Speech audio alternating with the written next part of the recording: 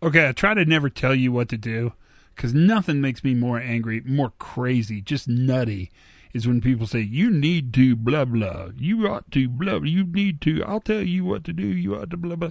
I don't like that. And yet, today, that's exactly what I'm going to do. I suck.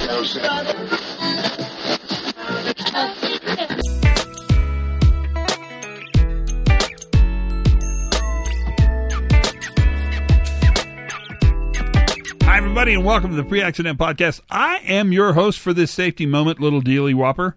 My name's Todd. Oh, it's been an incredible day for me.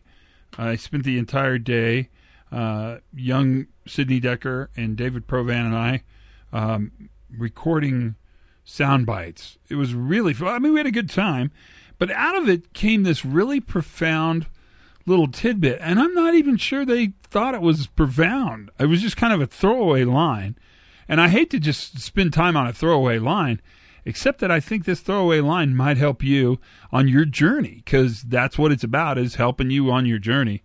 And it was a really interesting piece of advice, and so that's what I want to give you as a safety moment for today, and here it comes. Stop talking about safety and start talking about work. Man, that is a very valuable piece of information. I mean, that's like $1 million piece of information. And I think it actually sets the tone and definitely the stage for the journey that we're all on, no matter what you do, a pilot, doctor, whatever. Let's not talk about safety. Let's talk about work. Because work is where everything lives. It's where everything happens. It's where the adaptive capacity of the organization shows its head, both its beautiful head and its ugly head. But it's there, and it's there all the time.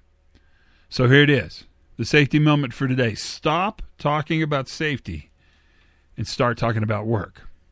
That's it. That's the safety moment. Learn something new every single day. Have as much fun as you possibly can. Be kind to each other. Check in on each other. Monday's a good day to do that. And for goodness sakes, be safe.